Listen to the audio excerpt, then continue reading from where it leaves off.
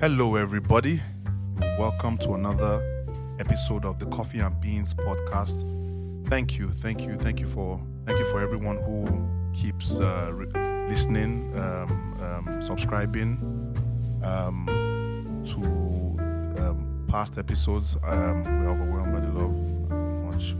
Much appreciated. On this episode, I want to talk about music. Now, music is something almost everybody can agree on. Well, we listen to music for different purposes and at different times. And I have a very good friend of mine who he's a music lawyer, and he talks about not just music from the peripheral perspective. He talks about music from the business side. And today I have Mr. Akinyemi Law. Well, that's what everybody knows him as. But welcome, Mr. Akinyemi Anyoluwa. My brother, Mr. Balogun. Thanks for having me. You're welcome. Hi guys. What's going on? He's a music lawyer. He's a sometimes model, and a creative entrepreneur, and a very interesting mind. And the next couple of minutes, I would like to pick his brain on some certain issues. So, brother, thanks for the introduction. let them know that I'm the ambassador to Outspoken. Yes. You know, let it be on record that we gave you his first billboard. His first billboard. His first modeling contract. That's something, man. Yes. So, how you doing, sir? I'm doing okay, and I'm happy to be here. Yeah. This is an amazing idea, Thank you. Starting a podcast, being able to share thoughts with people out there, building an audience. That's something I really, really like as well. So, when you sent the invitation, we had to make it happen. So I look forward to an interesting time here. Yes. Thank you for finding time. So let's just jump straight in. You studied law. Yeah. And I think the first time we met, I told you I think you are probably the only music lawyer in Nigeria that I know. I know of intellectual lawyers, but you're like the only music lawyer. Of course, I know that there are many. I don't want to start going into why and then many music lawyers, but why music law? Yeah, for me, actually, there's a growing number of lawyers who are interested in working in the music industry, or in the creative industry, or in the entertainment industry. So, why did I choose that area of practice? I started out wanting to be an entertainment lawyer who could represent everybody working in the entertainment industry. Right. But because of my connection to music, I started out wanting to be a singer, songwriter. Oh, yes. I know that you used to be like a recording artist. Yes. So I wanted to be like my idols at the time: Two-Face Idibia, R. Kelly, Ja Rule, DMX. Those were my biggest influences, and I did all of that till I qualified as a lawyer. So I started out actively recording music from like age 14, 15 till I qualified as a lawyer at 23. Wow. So that's like me, committing like 8 years of my life, trying to be like, some of my idols. But was there any other was there any time you wanted to follow the music mainstream, like become a recording artist? Yes. When all this, like my teenage years till I qualified as a lawyer, that was like 8 years. Wow. Like from age 13, 14 to like 23. In fact, that was like 10 years. 10 years, yeah. 10 years of nursing a dream of one day being a recording artist or being a superstar. And the high point of me chasing that aspiration would be when I performed at the Future Awards in 2007. Wow. So I think that is like... Were you paid? No. I wasn't paid, but it was a good experience to, perform to like hundreds of people. Yeah. And, I actually got a good response, and that was like the validation that I needed at the time. I was I think year 3 or year 4 student.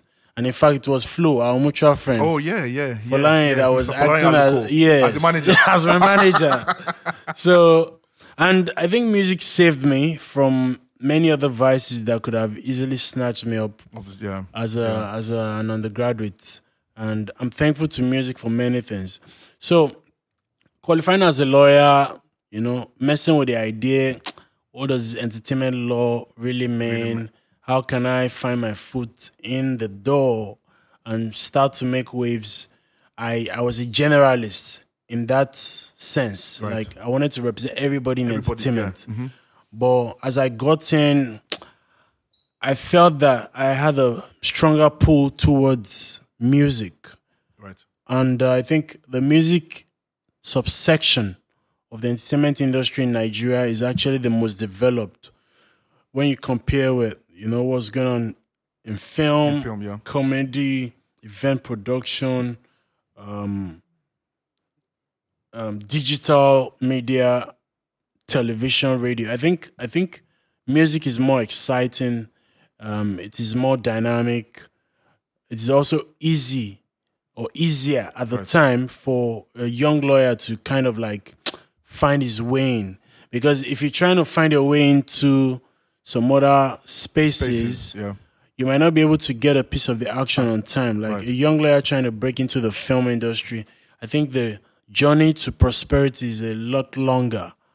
But you can just represent an upcoming artist today, and then in a year, in 2 years. Okay, so is it safe to say you're in music law for the returns, or for your love for music, or is it an amalgamation It's an amalgamation of both. I don't want to just love what I'm doing. I want to be able to make money. And I was a realist on time. Like I'm not you knew what you wanted exactly to do from the get go. So I had a stronger pull for music because I was an ex or retired musician or singer. Yeah. And now it was the quickest way to get to the bread. As a young man, as a young guy of, you're just a lawyer at 23, you just have dreams, and many things are going on at the same time. You're trying to find your shortest way to getting legitimate bread and money on time. So did you have to work with a law firm to gain experience, or you jumped straight into? So immediately I qualified. I did my research. I was looking for law firms that were very big in Nigeria. Who were interested in the entertainment industry. Not many people. Yeah, of course. At the time, that was like 13 years ago. Yeah. And because I didn't find anybody who could offer me the opportunity, I just had to be that guy. Like the leading light. Yeah, I just had to be that guy who had to just fend for himself. Find your way. And, I jumped into the deep end and I had to swim by hook or by crook. But the thing is, there's a growing number now of lawyers who work in entertainment. Also, there's an awareness that lawyers are needed in the music industry. So I think it's a lot easier than what it used to be. Of course. Because my follow-up question was going to be, how has the last 13 years been vis-a-vis the rise of, the popularity of the Afrobeat genre? Yeah. How has that been? Has there been a sort of validation from your peers and colleagues who took an otherwise different route? So do you find people looking at Akinyemi Law now and saying, okay, I think I can venture into the music law space and all that? Absolutely. Like, the time has, kind of revealed, the fact that maybe we saw something bubbling under that was eventually going to come into full manifestation for everybody else to see. So the thing is, I recall that myself and a very good friend of mine, his name is Demilade Olaoshu, almost at the same time. It was a year my senior, but we kind of started finding our path almost at the same time. Okay. And we used to go to a lot of conferences and seminars, pertaining to the music business. Yes. Right. Actually, entertainment at large. Generally, okay. So I remember that we attended. There was an event that was produced by Alibaba, and we went together, or we met there, And then we got talking like, man, this is what I'm trying to do. He also had the same mindset, like, this is what I'm trying to do. And then there were some other smaller events. I think there was also an event by Fola, which was titled Dear Artist. And those pockets of events kind of like give myself and Demilade an opportunity to get an inroad into the entertainment scene in Nigeria, you know.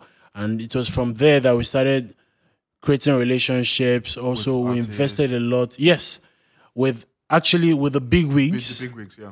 And then with artists, with smaller artists, because the smaller artists were the ones that were willing to take us on. Like, okay, let's see what we can do with these guys. They say they are lawyers, blah, blah, blah. And then we started building. It was a very slow process. Yeah. And I'm thankful to God that, you know, nowadays when a lot of young lawyers walk up to me or send me DMs telling me, oh, I would like to do what you're doing. But it didn't just happen like all of a sudden. I think I even started making giant strides like in the last 5-6 years. Wow. That's when I started making money. So, but before then... Before from year 1 to... Because you said 13 years. Yes. So from year 1 to 6, did you ever need to take up civil cases? Yeah. I was working in a general practice law firm. Okay. For 3 years. So did you ever do landlord tenants? I did everything. Charge and bill. No, not charge and bill. We have proper office. I was fortunate to, you know, I had a clear picture of what I wanted. Of what you wanted to do. And and I also advise any lawyer who's listening, you know, when you're starting, try and keep an open mind. Experience law as much as possible because, you know, by virtue of your discipline and your training, it will go a long way. Yeah. If you accumulate enough experience and knowledge from diverse areas, even outside of entertainment, law, yes, civil law, and all of that. Okay. So at least you should have something to say, although you do not enjoy, you know, solely practicing in those areas like criminal law or civil cases or family law cases. But at least get a bit of knowledge of everything. Because they would always come in handy eventually. Okay. So my follow-up question would be, who do you represent? Do you represent artists? Do you represent record labels? I represent everybody. Are you the Gani Fire-Me of music law? Okay, the thing is, my practice here, as it is presently constituted, I represent more of songwriters and record producers. So you represent people in the background, so to speak. Yeah, I do. So, but the thing is, with my experience and my knowledge, I'm able to represent anybody who is interested in working in music. So I have a mix of, you know, the investors, the record label owners, the music publishing guys, the recording artists, the songwriters, the event producers, the comedians. But like the constituency that has been really good to me has been the record producers and the songwriters community. And then the others, also help as well. Okay. A while back, we used to have a lot of spats between record companies and artists where they say, oh, you breached your contract. We had a 4-album deal. You did only 2 and you left. You didn't go finish your contract. I mean, talk about some were messy. Some, I don't know, they just found a way to resolve it. So my question is always, first of all, why does anybody need a contract, especially in music? Because what a lot of people say is, oh, we saw the guy, he looked like he had a bit of talent. We helped him, and now that he's a big guy, he feels he can just walk away and all of that. So pretty much what people have are gentleman's contracts, or people don't even sign contracts. The hunger just makes them go. They give you a car, give you a house, and you're good. So why does I mean, I see you talk about song. I didn't know songwriters had contracts. So why do does anybody who need a contract? Of course, I know why, but you just shed light on from the music law aspect. Why do songwriters, anybody that contributes to a song, need a contract? And what does a music lawyer bring to the table that a normal lawyer won't bring? For instance, why does a music lawyer need to prepare this particular contract? Why can't they just bring some guy that did criminal law to just prepare something? Okay, brilliant question, man. Thanks for those amazing questions. So, the reason why everybody needs a contract in a transaction is because it gives some kind of certainty, right, to the transaction or to the relationship. So, if I'm let me take for an example now. I'm the landlord of this property. You're the tenant of this property. Yeah. There are certain things I need to do. There are obligations that I need to meet up with. Also, there are obligations you need to meet up with. There are promises you are making. Immediately you sign that contract, there are promises you've made, myself included, as a landlord, there are promises I've made. So let me paint a picture. I went to an event, I saw this talent, and I'm thinking, oh, I've set up a record label and I'm looking for a flagship artist. Okay. I have a conversation with the artist. Oh, I'm a record label owner and we're looking to sign on a talent before the end of the year. We really, really want to invest in you if you agree to work with us, blah, blah, blah. And then the artist is sitting down across the table, then tells the label, oh, I'm really, really interested in partnering with anybody that can take me to the next level. Baba, help me. You know how they do. Yes, So, and the label owner will tell the artist, what do you want? And the artist might say, oh, Baba, just help me. I want to be able to record with the biggest record producers, collaborate with the biggest songwriters. In fact, just take care of my promotions. Just promote me, Baba. Put me on radio. Put me on TV. Let me blow up on TikTok. And then the record label guy will be like, okay, I think we're able to do all of that. We can accommodate what you want. But, all these things would cost us some good money. Good money, yeah. Okay, so what I think is I'll talk to my lawyer and then we'll come up with a contract and then we'll take it off from there. There will be a negotiation because we'll send you the soft copy. You can also take it to your own lawyers and then all of that. Exactly. Yeah. So what does the label guy do? The label guy now goes ahead, consults with his lawyer, then they come up with a document, and then maybe part of what is in that contract is, we'll take care of the production of your project, we'll come up with promotion, we'll get you a place to stay, there will be a company car, there will be a house or a small 2-bedroom flat, there will be a chef working with you around the clock, taking care of you. Gym There'll be a stylist, yes. All of those things cost money. Yeah. And then immediately they sign, the label goes into investment mode heavily. Almost immediately. Yeah. They get you everything you've demanded plus more. And then they even get you new relationships like a talent manager, a publicist. They try to connect you with people in the media. Right. They buy media time.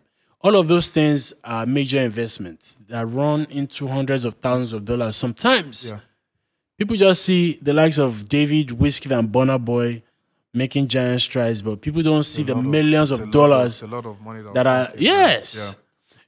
So, based on the promises contained in the contract, the label just went into full investment mode. They started spending with the expectation that all this their investment would eventually pay off. Do you think the artist knows what he's getting into when he signs those things, or the hunger and desperation doesn't allow them to see? Usually, anybody that is desperate for anything doesn't have time. Doesn't really lean on logic. True. So they always act on impulse, like, oh, looks like this thing is for me. Blah, blah, blah. Then sometimes they are so desperate that they do not seek any legal opinion. I was going to say that. Do you think they have the consult legal before putting pen to paper? So the ones that are desperate and do not and that are not sophisticated enough, take the first offer and then they move with it. And then sometimes they might be lucky. How do you mean? They might be lucky they can become global superstars. Yeah. Although the deal might be unfavorable. Yeah. And they ride it to buy out their contract. Some have that opportunity. Yeah. Then some do not have that opportunity, but they can ride it out. Okay, for 10 years I'll be a slave. Let me just give you. Let me give you everything you need. I mean, so I'll give you an example. LL Cool J had a 10-album contract with Def Jam. you could tell that at some point he was just releasing albums. Probably the album will maybe just one song will One big single one there. big single, and that's it, and he's on to the next one. Yeah. Just so that he can. Was it 10 or 12? Anyways, that he could. So what say you? I haven't forgotten that there's a follow-up question to what I asked you, but some questions are just popping up. What do you say to people that say, okay, let's have contracts that as every 2 years we review? For instance, I mean, I'm sure EME didn't. I mean, I'm sure they will have. They knew that Wizkid was going. Cause I listened to a podcast with Banky, and he says that Wizkid had a 5-album contract with EME, and he ended up doing 2. But I'm guessing because the majority of both parties They were able to let it slide. Let it slide. That wasn't the case with Brymo and Chocolate City. They did. I don't know where that is now. Same with Ice Prince and Baseline. So there's some. I don't hear Skills. Skills and Baseline. So my question is, first of all, we don't hear much of those disputes now. I'm guessing because of streaming. No, there are still There are disputes. still, but, Bella okay. Shmurda, I think, had some issues with his label. Right. Bad Boy Teams had issues with his label. So Even why is it, so? This do guy you that think sang there will be an- Osinachi, Yeah. So do you think Humble Smith? humbles me, yeah. So do you think there will be an end? I these believe disputes? there would never be an end to disputes. It's part of human interaction. It's part of our socialization as people. There would always be, bumping of heads from time to time. Right. So, let me go back to your second question, which is why do we need music lawyers? Why not So just a by regular lawyer to by play contract? training, experience, and connection to the industry, there are always lawyers who know about certain industries more than their other Your other counterparts. yes. So if I'm an aviation lawyer now, if I'm a lawyer who services the aviation business, I would know everything there is to know about aviation. Yes. And then I would have relationships in that industry where they know me, I know them. Right. The go-to guys know me, I know the go-to guys. Know the go-to guys. And then I'm able to also, because I've worked in that space for so long, I can easily forecast certain things. I can easily detect problems. in the future, and you can mitigate against it. Yes. Right. So same thing as a music lawyer. Number one, I have like a history with music. Right. It's a very deep connection from when I was a boy. I've always been inspired. I've always been creative. Right. And I actually tried to be a musician for like 8 years, actively. Then I also tried to be a talent manager. Did you try to get signed when you were an artist? No, I didn't get any opportunity. It was a lot difficult then. Yeah. So even for you to be recognized as a musician, It's a lot of work. Exactly. In fact, maybe so segue. I used to rap while I was in school. By the time they gave me the list of that, and this was Akure Ondo State. Recording time, promo, CDs. It's a lot of money. You're talking about Nigeria as a whole. Anyways. So it used to be very difficult then. So for me, it's my connection to music. I try to be an artist. I try to be a talent manager. I try to be a publicist. And then I became an entertainment lawyer. So even from when I decided that, okay, let me just be this, let me drop every other thing. There was a time I was still trying to juggle being a courtroom lawyer, a trial lawyer, that could deal with family cases, criminal cases. Yeah. But I had to, in 2017, I dropped everything else to follow the. So just solely focus on entertainment law. And I've seen it. I have some colleagues who are not entertainment lawyers, who are not music lawyers. They still do cases. They still drop contracts for people. Yeah, and I think it is unethical that you want to be engaged in an area where you have not no so versed in. Yeah. So if, for example, now, if anybody is coming to me for any tax law related matter, I have a tax law guy. I will just send them to the tax law guy. This tax law guy and myself, we have a relationship. There's what we call finder's fee. Yeah. So even my colleagues there, whenever they ask me for advice or they ask me for precedent, I'll just be like, to be honest, I stop talking. I'll just give you anything you need. Sometimes I ignore it. Yeah. But I think it is not ethical to just want to get the money when you can't You obviously can't, do you the can't, work. you can't deliver the goods. Even myself, I still collaborate with other entertainment lawyers and music lawyers, Yes, home and abroad. So my follow up, my other question was going to be: as a music lawyer, do you segue into theater contracts, things that relate to art? I mean, in the creative space too. It's a very big. Theater is a big theater, film. Yeah. Um, So it's a very art. wide Yeah. terrain.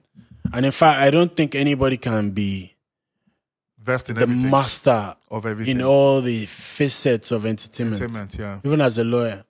So there's a film lawyer that I work with. Right. Anything theater, TV, film. Right. That okay. is down our own alley. Yeah. She's able to, I just tell her, These are the- somebody needs your services. I'm going to send this person your way because I don't.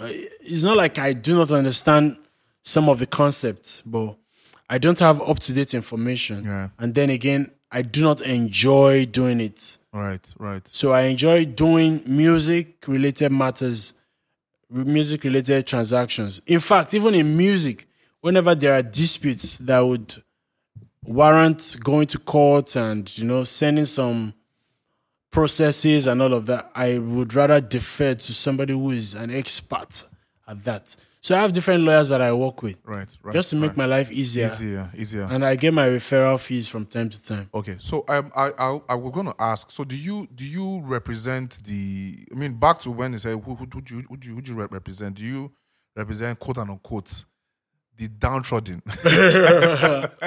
like for instance, have you ever had to save someone from a contract that this is bondage? Like I don't think you should. you should sign it. See, I believe my calling is also my profession. So, and why I call it a calling is it's deeper than just getting paid. Right. One of the things that I enjoy from my work is the fulfillment that comes with it. Right. That talent that I used to slap around, that was broke, that was almost somebody we couldn't reckon with, then it gets a chance, it gets an opportunity to be, in relationships with record labels or with investors, and then all of a sudden, it becomes a box office superstar. What more can be gratifying than watching That's true. how your inputs can just transform people's lives? Yes. So that's something that I call a calling. It's beyond whatever amount that I was paid. So there are times where people can't afford your legal fees, and then you just have to look beyond the immediate satisfaction of getting a couple of thousands and just look at the other side. Look at the future benefits of look at what is obtainable. Right. Especially when the person is special. Myself, I always want to be a part of a journey of, important, special people. So when I see that you're special, but you can't afford me at the time, although Nigerian talents or even talents all over the world can be very mischievous. Exactly. That was you that could was, invest everything, and then they then so yeah. are there ways you safeguard yourself from such happening, or you just tell yourself, well? Yeah, there are times someone who can't pay you your legal fees, there is the option of you going into an agreement with them, right, to say, hey, whatever you earn in maybe a year or 2 years, I get a commission or something. Okay. But I don't do that because I think there will be too many of those types of instances, and I just want to keep signing with anybody that I think is special, because really the business, nobody knows what tomorrow holds. Yes, true. I can only tell that I'll do my best. I don't know if my best will translate to this artist following my advice and being able to blow up, or whether all the elements, all the forces would align in his favor. So, but the thing is, I work with a clean spirit, with a clean heart. If it works, fine. If not, I don't even cry over anything. If anybody disappoints me, I move on. And that is why I work hard. Yeah. So that I stay credible and so that my reputation stays intact and attracts opportunities. I don't lean on any one person to be that person that would, be the decider of whether I am doing fine or not. Or not? Okay. Recently you rolled out a couple of courses for excuse me, for producers, songwriters. Can you tell us more? Okay, about, so about that? I've been a lawyer for 13 years. I qualified 13 years ago, and in my 13 years, I've been fortunate to experience many things in the music industry, particularly as it relates to record producers and beat makers and songwriters. So, and I also acknowledge that in my quest to build Africa's finest or biggest music law firm, I might not be able to represent everybody. Yeah. So, and I think advocacy and education is needed in the music industry to bring everybody up to speed. Because without knowledge, the quality of our decision making can be very, very bad, or can be very destructive. Yeah.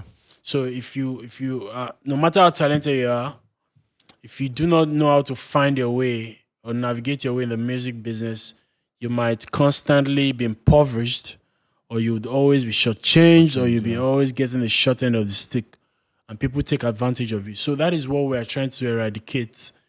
Even many people can't afford lawyers yet. True. But in the meantime, you can afford a program that just gives you everything you need to know. The program is what I use for my clients, and Right. I believe they've been broken down to tiny bits. We have about 30 videos of me teaching about copyright, contracts, how to build a music catalog, also how to build relationships that can help elevate your career, or even why it is important to sell beats online. So that is what the program is about. Okay. And then there are many, many bonuses, like jaw-dropping bonuses. If you buy the program, you get free contract templates, you get a split sheet, you get a business plan.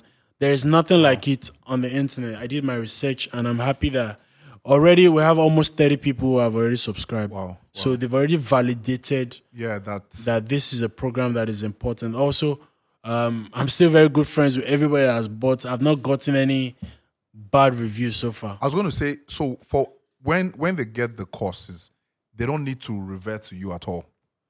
Like, do they still need to say, Mr. Akiemi Law, is there a way you can still help, or you structured in such a way that you will still they'll still need to come to you to what's the word now, to explain some things, or it's self. Well, the thing is, it is very, very explanatory. Okay.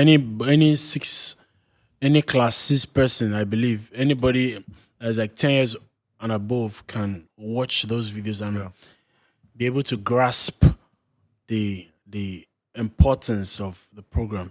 Right. But at the same time, the music industry is a very complex business. So what we give out is, like the basics, yeah. the basics that anybody should understand.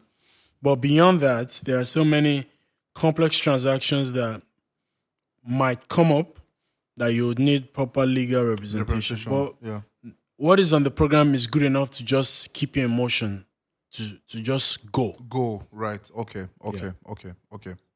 Then another question I also want to ask, how do you keep it from, because piracy is a big deal. So how do you keep, if I buy it, how do you keep me from selling or giving to another person? Well, that is one of the necessary evil. But we trust that, people would not abuse the opportunity to access the program, because we think we're doing a good job of trying to better the lives of beatmakers and producers. Yeah. And in the course of doing that, we should not be injured. Yeah. We should not lose money. Yeah. So whoever has bought the program should not go about sharing the login details and, So, but again, that is something I always tell my tech guys, like, how can you guide against these things? But it is what it is. So if you also have a Netflix plan, people do it to Netflix. So yeah. And so how do they how can they access? Yeah, so and buy anybody the product. listening can go online. You could check akiemianyolo.com, or you could follow me on Instagram. I'm aggressively promoting this program Yeah, so till the end of the year. Although I have another program lined up that would also launch, I think, before the you third want to quarter tell us of what this that year. is about? So the program is, I get a lot of people walk up to me telling me, oh, they are lawyers, they like what I do in music law, they would like to do music law. So Okay, like it's a program law for for law beginners. graduates, lawyers, law students, anybody that wants to do what I do. I believe they can replicate the steps I've taken. They could also get to where I am in a shorter period. right. So that will be my next program, and it's going to be amazing because I'm learning a lot from my experience from the first program, and I just want to, because I'm dedicating year 2022 to creating more educational resource materials that anybody can learn from the corner of their room and be empowered. Amazing. I know that during the lockdown you had a couple of webinars and stuff. So is training one aspect you want to, like? I mean, would you get to a point where you're no longer doing representation? Maybe your firm is running. You want to train, mentor young up and coming. Is that part of your plan? And because you find out that we come from a especially the African, nobody likes telling To give out the to juice, give out the the juice. secrets. You ask them, oh, how they do am? Na God do. Yeah. My brother, who is my mentor, was on one of the was on a previous episode, and I was always amazed as to how every time I went to meet him for stuff, he would gladly share, and people that don't have that much experience and don't have that much not knowledge. If you go walk up to them, they're not eager. Yeah. They're not eager. So why is it so important for you to want to willingly share all you've gained, all you've learned as a media to the upcoming generation? When I brought up the topic, some of my partners, even my wife, the response was like, "But that means you're training the competition." Exactly, like Yeah. So, but it's again, against the grain, actually. of course. Yeah. But again, what I've learned is the more you give, the more you What receive. get, yeah. And then to really, really leave a legacy, I want it to be 20, 30, 40 years from now, people would say, oh, it was after I went through this guy's program, that was when I had clarity of what I wanted to be or what I wanted to do in my life. So that is something that I consider to be a calling as well. Like being able to touch people's lives in an indelible manner that cannot be erased. Yeah. There are some lawyers that work with me now that the access to information and valuable resources they've gotten, it accelerated them getting to their own Canaan land on time. Or it accelerated them understanding the kind of journey they had to embark on. Now, another thing is this. When you give out information, if there are 10 people here and I'm teaching them how to make ₦1 million a month, no matter what honesty or what zeal that I put into that information, out of the 10 people, maybe just one person. Not everybody's going Not everybody will stay on the journey. So, yes, even when they pay to listen to me, even when they pay like 10,000 naira to listen to me for maybe 10 minutes, even when I give them the code, like I tell them, okay, just dub this thing out. I'm serious. Just imagine people are sitting in an exam hall and I give them the expo. Like, take. It's still not everybody that will Not everybody will copy it. Some people will start. And they say, well, this they'll be like, oh, I don't do small. Let me just submit this one right now. Maybe just 2 people out of 10 people will follow it to the course and make sure they are consistent enough to achieve it. So that's why you find that, people gather disciples, but out of the disciples, maybe only 1 or 2 people would eventually, attain greatness. Because they have the commitment to the journey. They understand that you can't cheat the game. These principles have already been set up. and I must actually commit my time, my sweat, my tears, my blood to just this journey. Wow. If I want the reward at the end of the day, I must sacrifice many, many things Yeah. and invest towards attaining my goals. Right. It's that easy. So I'm never, ever threatened by me, talking to the next generation of lawyers at all. Because I know that I've been doing events. 20 people will come. You'll see the initial zeal. Everybody will come with that zeal. Oh, we want to learn. Oh, Akin Miller is having a program. But after like 12 months, some people cannot commit Wow. to those goals. Some people, life will throw different things their way. They will fall off track. Some people will stay on the journey for a while and then still fall out. But some people Will stay true. would stay till the very end. And those are the people that become champions. True. Just look at Messi and Ronaldo Yeah. dominating football for almost 15 years. Whiskey and Davido dominating for almost 10 years.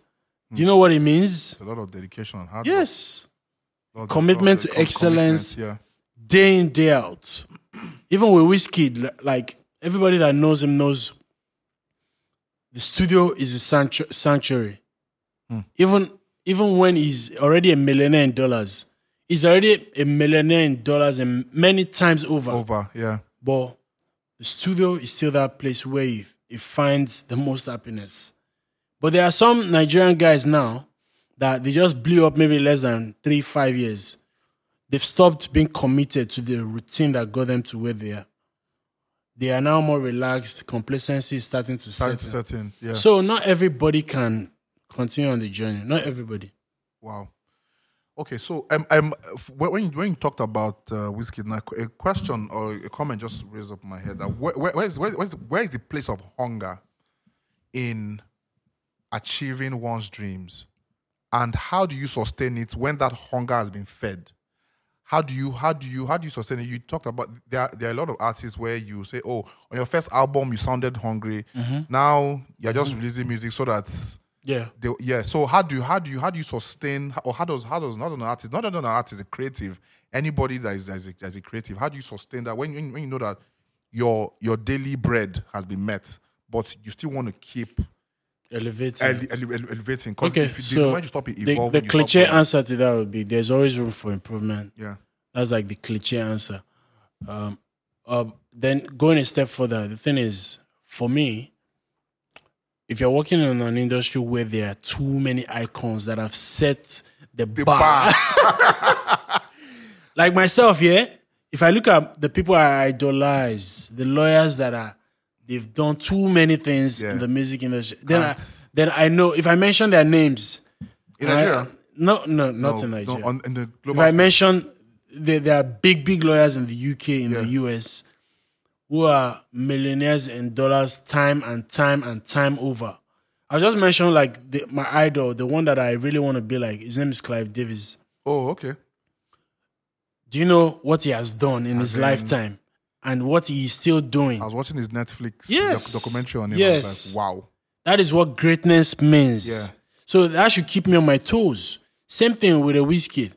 If you look at certain things that he's not gotten yet, like what? Like there's still many things is not attained. Yeah. And it will still, because I know him. Not like I know him personally, but I know that he's somebody who works hard because he doesn't want to be disrespected. Yeah. Same thing myself. One of the things that keep me going, number one, is some of my idols, their accomplishments. The bar is just way too high. Yeah. I can never act like I've arrived. Yes. If I'm not, because, okay, the excuse would be, but I'm in a music market that is not as developed as America or the UK. So why am I comparing myself with Clive Davis? Okay, who says I can't be a global music executive or I can't be a lawyer who does a lot of international transactions? This is possible. So I can't even stop the hunger and test for that level of accomplishment. So another thing is the fear of failure and poverty. It's a legit fear. Oh, jeez. Like, what keeps me awake is, okay, my life is getting softer by the day. I'm chilled. I'm making money that I don't want to go back. I to the never days of want to slapping the streets. experience my years of luck.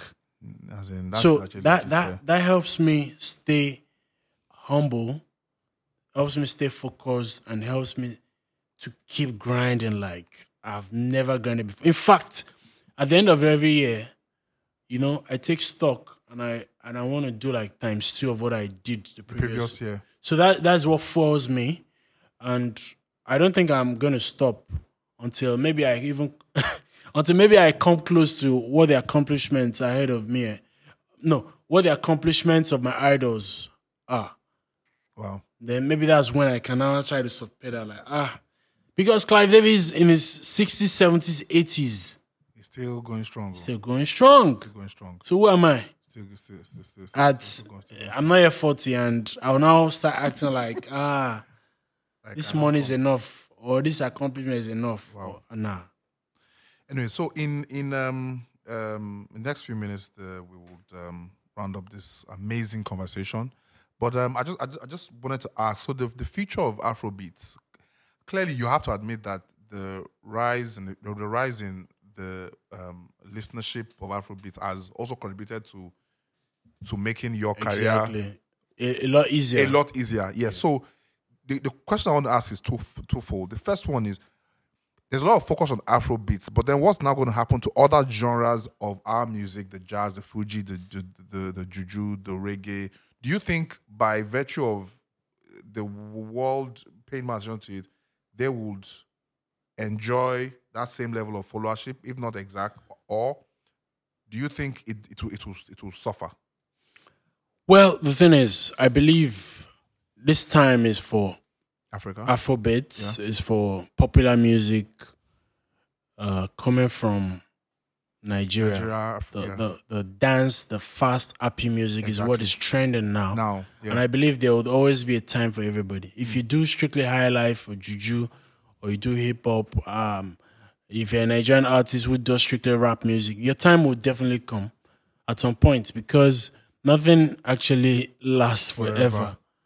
Nothing lasts forever. But this Afrobeat wave has been around, going on it's like going on 22 years now. Decades, yeah.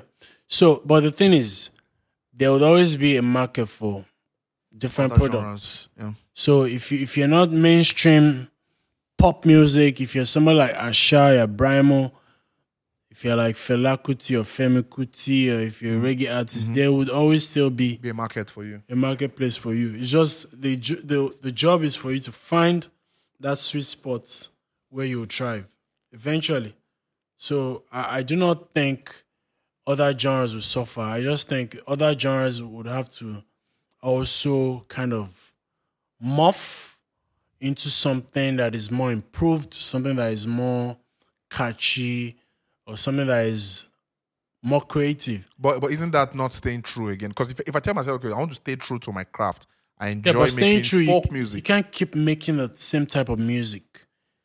There has to be some development in your sound, in your style, in your showmanship. Yeah. Nobody should stay the same. There has to be an improvement. Even the jazz of 2022 should be an improvement on the jazz of 2012. Now there are more instruments, there's more technology. So one has to just try to make it work. Right. You can't remain where you were. You can't even be making the music that you made last year as a musician. Wow, that's a lot of work, man. You have to continually exert your skill as a creative. You have to manifest new ways of doing things. Right.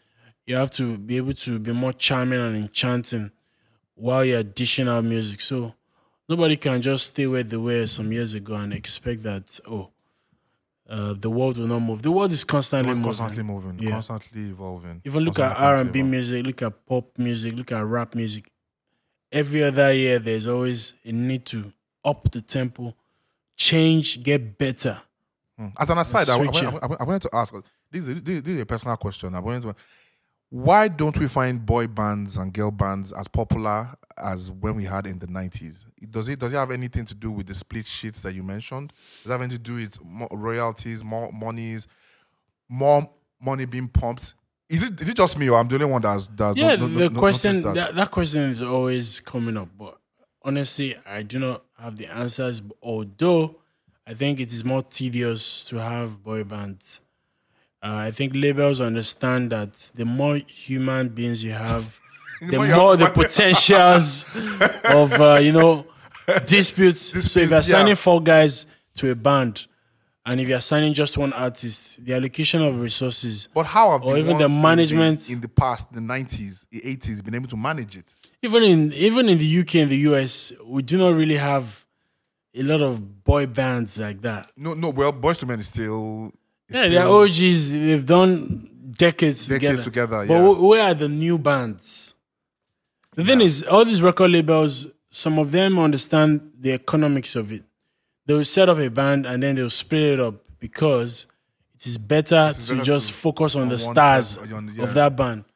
Yeah. Then look at Zayn Malik, Harry Styles. One Direction. Yeah, they just broke them up. They picked, everybody picked one or two of them, and then those guys went on to become superstars. So it's more of the labels' decision than also personal. Even between the talent, there's envy, jealousy. The more you grow, keeping egos and doing the business together, look at how it is very difficult to coordinate boy bands. Man. You want to take them on tour, you have to cater to like 4 different rooms. Yeah. One of the guys would think he's the lead. The other guy thinks, he's equally as good as the lead. Yeah. Man, it's a lot to contend with. Anyways, thank you so much, Akinyemi Law, for spending time with us, for breaking down the business of music. I know that we've barely scratched the surface, so you would definitely come back to this podcast. Anytime I'm invited, I'll sure make it. So I just wanted a point to be around. I just wanted to ask. So what's the plan for Akinyemi Law the next 5 years? I